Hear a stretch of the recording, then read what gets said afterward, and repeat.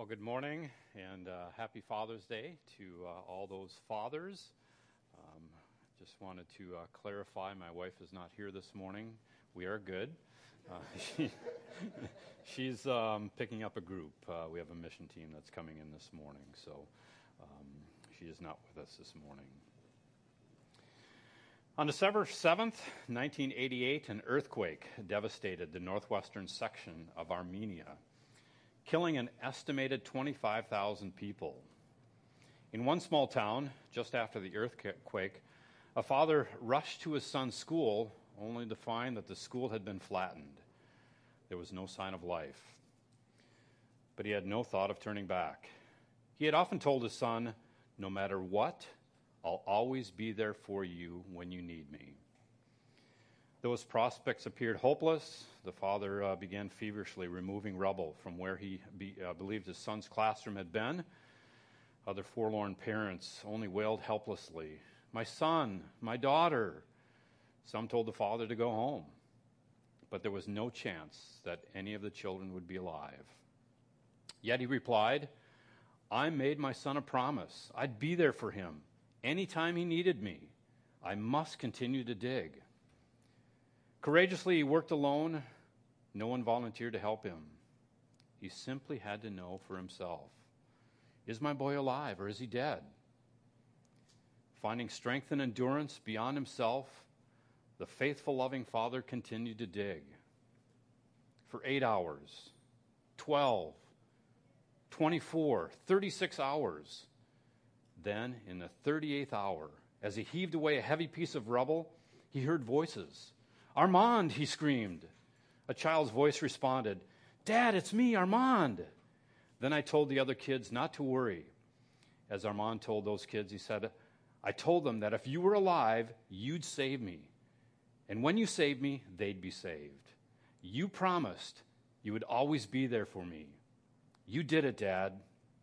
Moments later, the dad was helping his son Armand and 13 more frightened, hungry, and thirsty boys and girls climb out of the debris.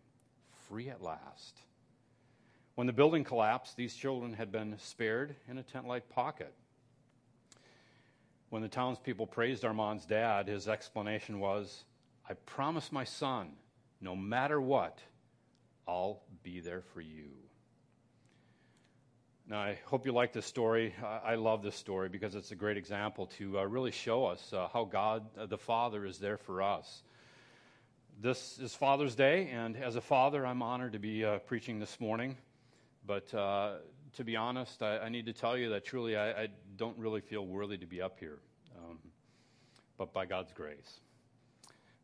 As I look back on these past few months and the things that happened in my world with my kids, some would even say that I fail as a father. But again, by God's grace, I can stand here and claim God's promises.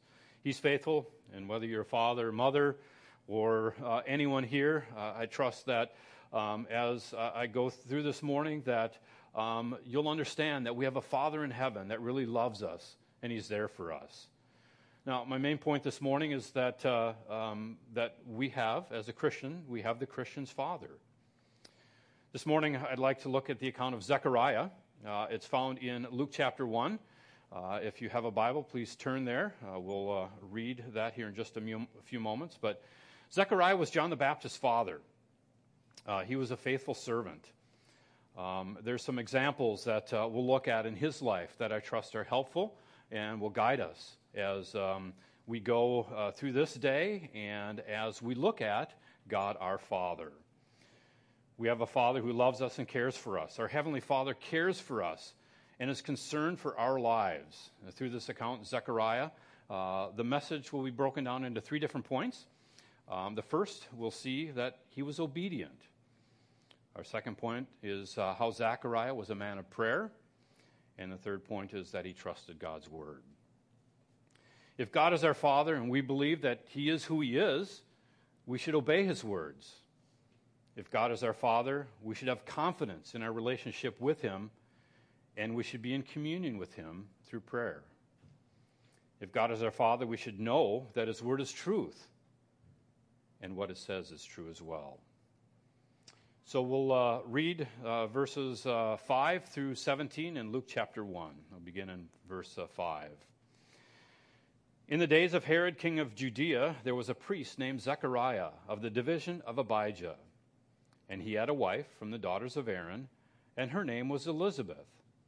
And they were both righteous before God, walking blamelessly in all the commandments and statutes of the Lord.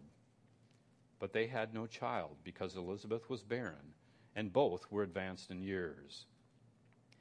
Now, while he was serving as a priest before God, when his division was on duty, according to the custom of the priesthood, he was chosen by lot to enter the temple of the Lord and burn incense. And the whole multitude of the people were praying outside at the hour of incense. And there appeared to him an angel of the Lord, standing on the right side of the altar of incense. And Zechariah was troubled when he saw him, and fear fell upon him.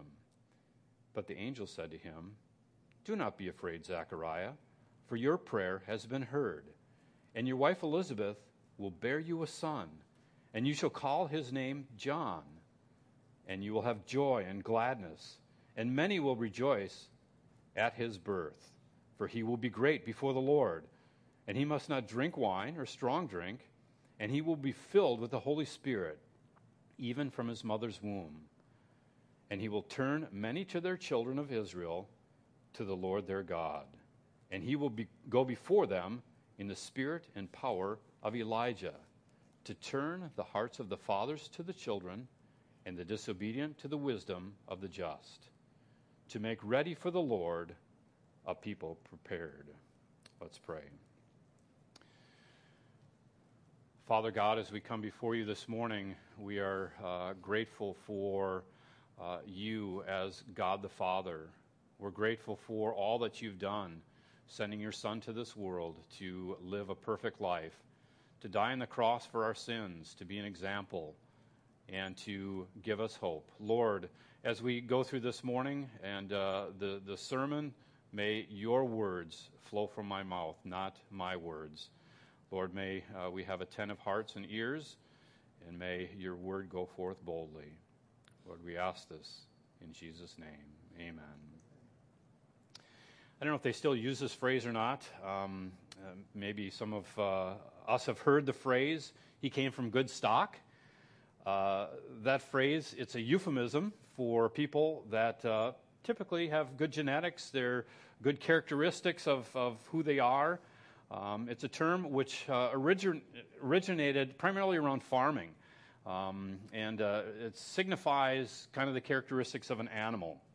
Now, I have a cousin who is a farmer, and they have registered cows. So as a registered cow, those things have to be traced. They have to trace their lineage to from the birth of the bull and the cow, just so that it all is documented, and so that someone who would possibly look to buy one of those animals would see that it had come from good lineage, from good characteristics, that the people that were looking at that would see that it had, good size structure, good girth, and other things that cows have. I don't know a lot about what a cow looks like, but from my cousins, they have told me those things. So the characteristics and the characteristics of a cow would have what people are looking for when they're looking to buy an animal. Well, as I say, I don't know a lot about the characteristics of the cow, but we can see really what Zechariah's lineage was here. He had been from the lineage of one of the tribes, which, as we see here, was part of the tribe that was serving of Abijah. They were the group that was serving at this time when this verse and this chapter was presented. But we can also see the lineage of his wife, Elizabeth, where she was of the lineage and a tribe of Aaron. Now, that is the things that we can know, we can understand. But we also see some other things that are characteristics of Zechariah and Elizabeth. Not only did they have a good heritage, but they were both righteous before God. Listen to what verse 6 says. And they were both righteous before God, walking blamelessly in all the commandments and statutes of the Lord. Now, I'm not sure about you, but that phrase that says blameless in all the commandments and statutes of the Lord, sometimes I've had a misperception of that. The misperception is that blamelessly in our eyes is that they were perfect. Well, I don't believe that Zechariah and Elizabeth were perfect, and neither are we. But I do believe that they had awareness, and they were in tune to everything that they were able to do in terms of keeping the law. They obeyed what it said. In other words, they were faithful in keeping the ceremonial law of the Israelites. We see this in what they did in keeping with the rites and customs of what God had ordained for the children of Israel. And we can really surmise as well that it was not only something outward, but it was an internal posture as well. Not only did their outward actions show that they were blameless, but internally we can also surmise that they really loved God, and that showed in what they were doing. So in that day, and even in our day, someone that is called righteous before God and blameless, there has to be a character assessment. We do this all the time, right? Even today, we watch and observe people and see how they act and listen to what they say. We kind of size them up and judge them and look at their character. Well, in their character assessment, people would say that they were individuals that walked upright before the Lord. People could look at their lives and see that they walked upright. And even though imperfect, they lived out their lives that were righteous. In other words, they walked their talk. They fulfilled their duties before men. They lived their lives that stood out. And we can see that they were obedient to God and in faithful service. And specifically, we can see the faithful service of Zechariah. Now, the duties of a priest, they're not something that you just automatically show up and one day perform. As we know, and as you look through Scripture, there's order, there's process in all the duties that they were required to do as they performed those in the temple. God had set out that order and had given instructions to Moses and Aaron years ago on what would happen in the temple. Zechariah, he'd been trained in those duties, was very obedient in that. And we see here that there were also some special things that priests were called to do. And one of those things is the burning of incense.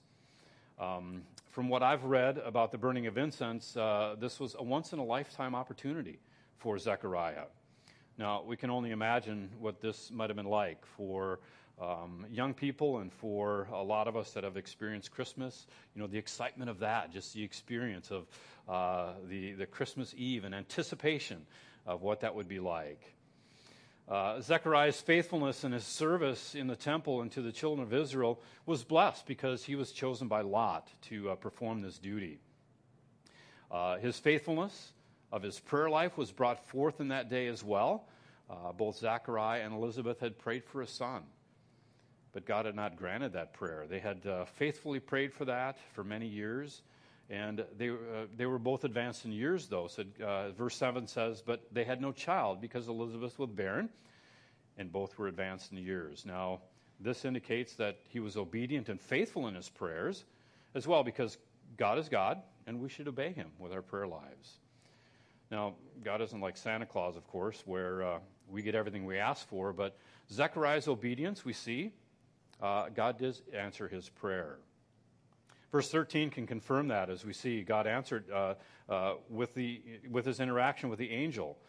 Here we see that the angel says, do not be afraid, Zechariah, for your prayer has been heard, and your wife Elizabeth will bear you a son, and you shall call his name John. Zechariah's faithfulness and obedience can be seen in what we can observe in really how what he was called to name the baby. The angel told Zechariah that his name shall be John. The Hebrew meaning for John is Jehovah's gracious. This name and announcement can be seen in the outpouring of grace to Zechariah and Elizabeth, a couple that was advanced in years and at this stage of their life possibly had really no hope. But the blessing of the son was seen and observed. Jesus pronounced that, and it was also a way that Jesus' announcement as well would be pronounced of the coming Messiah.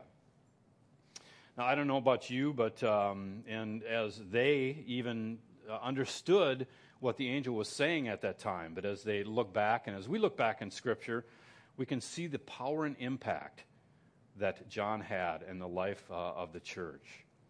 What grace God poured out on Zechariah and Elizabeth in this. The fulfillment of that, of Zechariah's obedience, we can see that as he fulfilled and said, wrote down on the tablet that his name is John. In our chapter, down in verses 63 and 64, the faithfulness of Zechariah came to fulfillment when he wrote John's name on that tablet.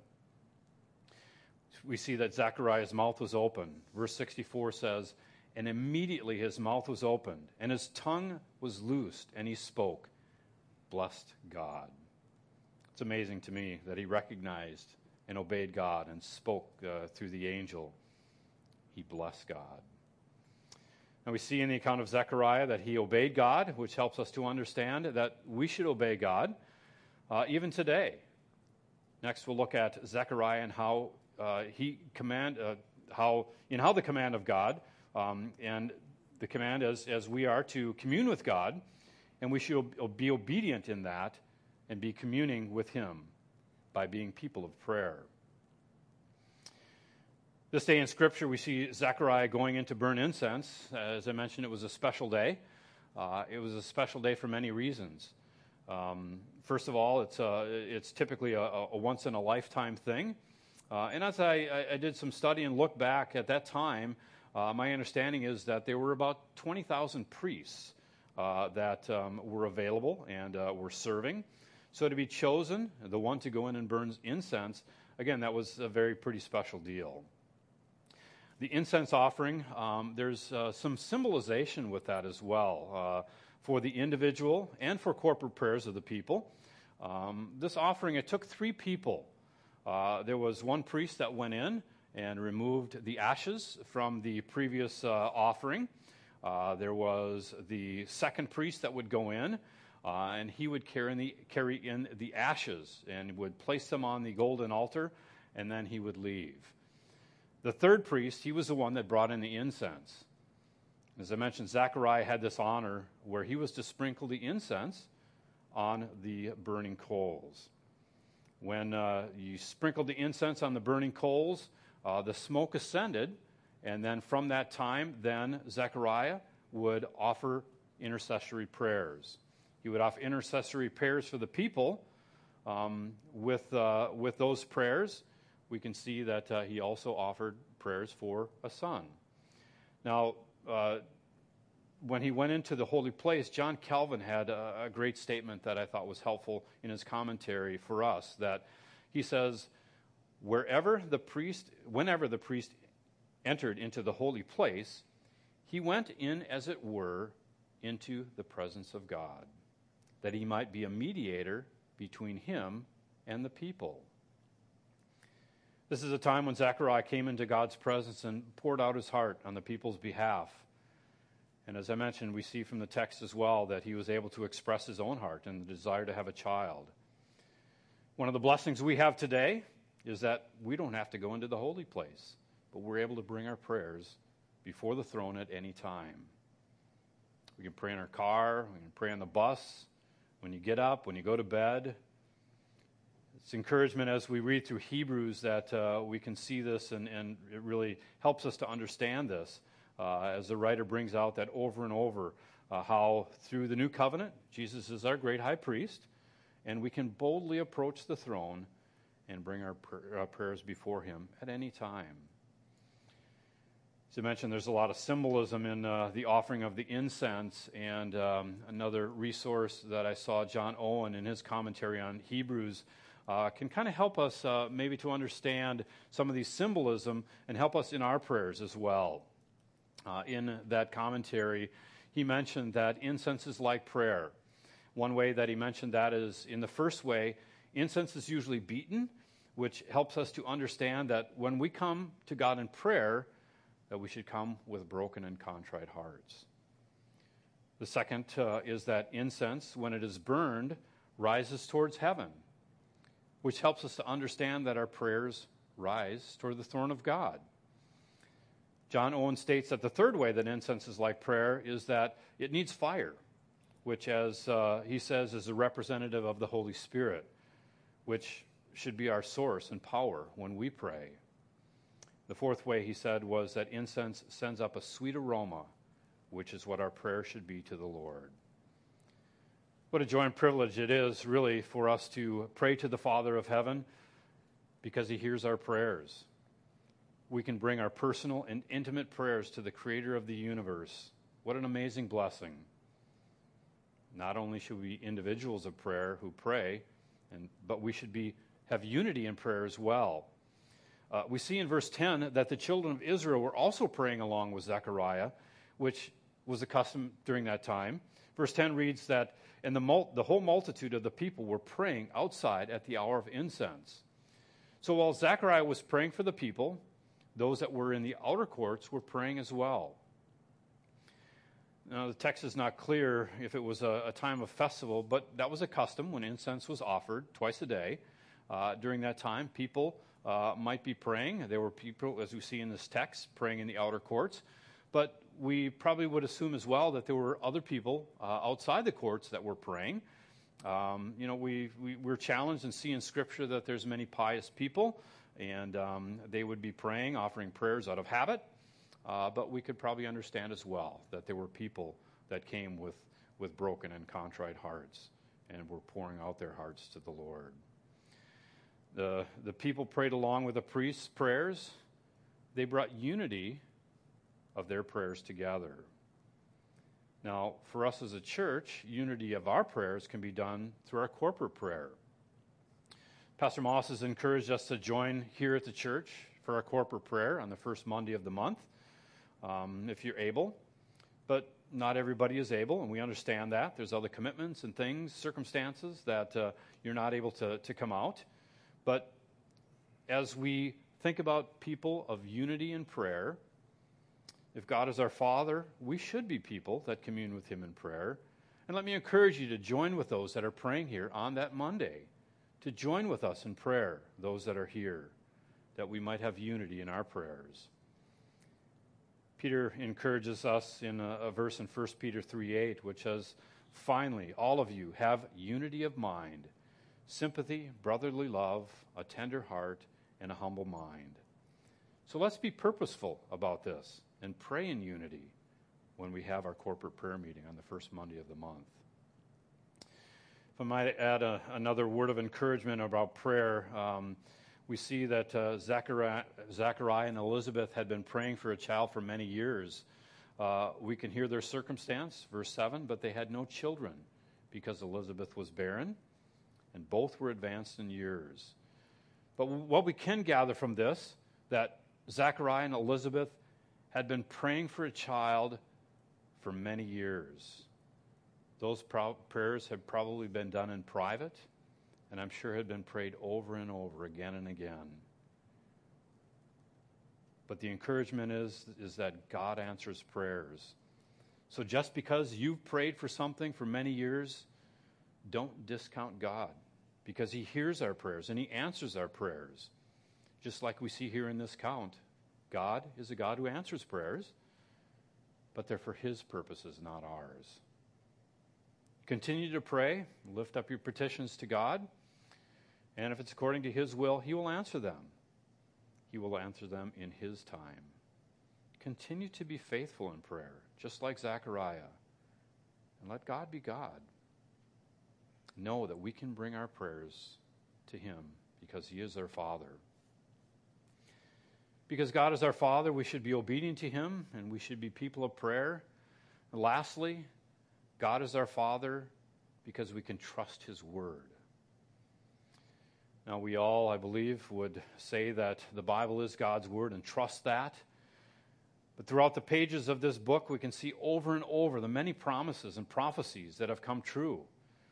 From the prophecies that were fulfilled in the Old Testament to the promise of the Messiah, God's promises have come true over and over again. That should give us confidence to trust God's word. A couple of different sources that I looked at said that there are over 365 prophecies in the Old Testament that were fulfilled by Jesus. Right here we can see just one of those prophecies fulfilled through Zechariah in the birth and ministry of John the Baptist. You recall in a verse in Isaiah 40, many of you probably know this verse, where Isaiah prophesies. The verse reads, "A voice cries in the wilderness, prepare the way for the Lord. Make straight in the desert a highway for our God." And now we see this fulfillment in John the Baptist, where John the Baptist, in his words himself in John 1:23, says, "I am the voice of one crying out in the wilderness, make straight the way of the Lord, as the prophet Isaiah said." It's also interesting that, God had not spoken to the children of Israel for over 400 years before Jesus, but he had not forgotten Israel or the promises of the Messiah. If we listen to what the angel says to Zechariah in verses 16 and 17 of our chapter, the angel is speaking to John about John the Baptist. So listen to these words. Verse 16 says, "And he will turn many of the children of Israel to the Lord our God, their God, and he will go before them in the spirit and power of Elijah, to turn the hearts of the fathers to their children, and the disobedient to the wisdom of the just, to make ready for the Lord a people prepared." Here again, and we can see and trust in God's word because of the promises that he prophesied. Malachi 400 years earlier, wrote about John the Baptist. If you would just turn over your Bibles to the last chapter of the Old Testament, Malachi. Malachi, we'll look at chapter 3, 1 verse there. Keep your finger back in our passage. Here's a proof text, again, to show that God's word is true and we can trust it. Malachi 3:1, the first phrase reads, "Behold, I send my messenger, and he will prepare the way before me." Again, this verse speaks about John the Baptist, who was sent to prepare the way for Jesus. Though John the Baptist had followers and he had disciples, and many of those disciples were then Jesus' followers. So he was preparing disciples for Jesus as well. It's quite amazing as we see that. Now, we see the promises and prophecies of the Bible being fulfilled in the Messiah, but ultimately we can trust God's word because of the promise of salvation. And Jesus fulfills that. One of the priestly duties was to offer sacrifices for sins, which for the Israelites, that basically just covered over those sins. The sacrifice of Jesus has many different facets. But the one that amazes me is the picture that is so striking of the animal that was sacrificed. The animal that was supposed to be sacrificed, we see in Exodus 12:5, which tells us that it is to be a lamb without blemish, a male a year old. And you can take it from the sheep or the goats. Again, this is a picture for the Israelites for us today to see that Jesus was the perfect sacrifice to take our place. The fulfillment and how we understand that is found in Hebrews 9:14. Hebrews 9:14 reads, "How much more will the blood of Christ, who through the eternal Spirit offered himself without blemish to God, purify our consciences from dead works to serve the living God." Quite amazing, isn't that? The prophecy was that Jesus was to be lifted up, and everyone who looks on him will live. Another kind of a proof text in the Old Testament, Numbers 21, gives us the account of the children of Israel, where they were complaining and were discontent with God for bringing them into the wilderness. If you remember that story, God brought those fiery snakes to bite and kill some of them.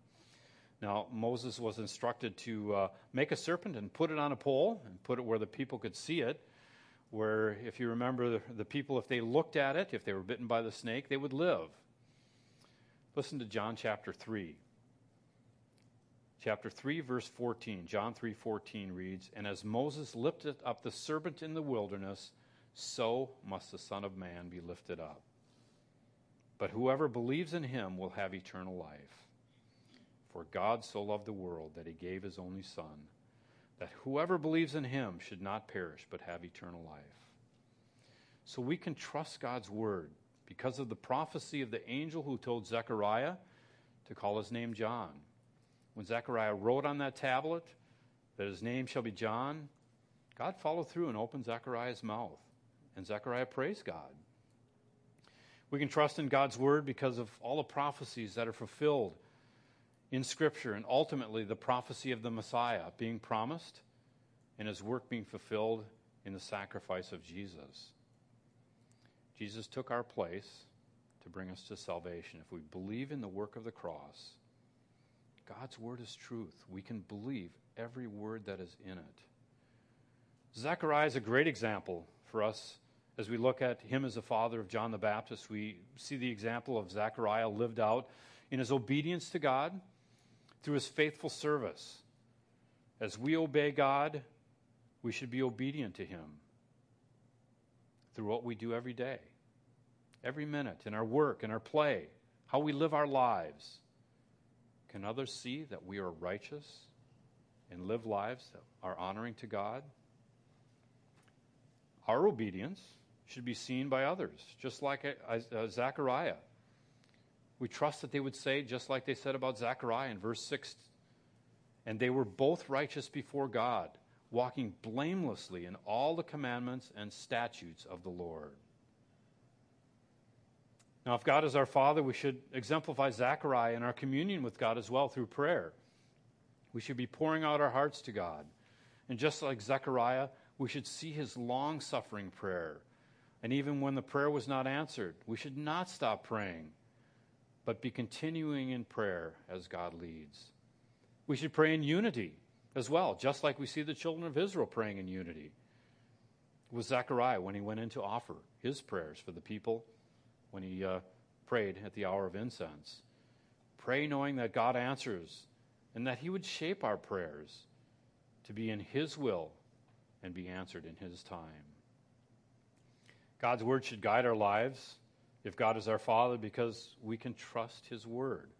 Over and over, prophecy after prophecy was fulfilled with the ultimate prophecy of the Messiah coming to this earth as a man, living a sinless and perfect life where he could take our place. Let me encourage you, if you don't understand that, what the Messiah is, or the sacrifice of Jesus, that you would find someone, find an adult, talk to me, talk to Pastor Moss. We can explain that in more detail. The promises are true, and the judgments that are in the Bible are true as well, because God's word can be trusted. Do you remember that little boy Armand and what he said to the other children when he heard his father's voice? He told those other children, "I told those kids not to worry. I told them that if you were alive, you'd save me. And when you saved me, they'd be saved. You promised you would always be there for me." Is God your Father this morning? If you've accepted him as your personal Savior, God will be there for you. If God is your Father, he will be there. So knowing that he is there and that Jesus died for you should give you the desire to be obedient to what the Bible says. God is there for you, and because of that, he is willing and open to hear your prayers. God is there for you, which also gives us a confidence that we can trust God's word, and that should guide our lives.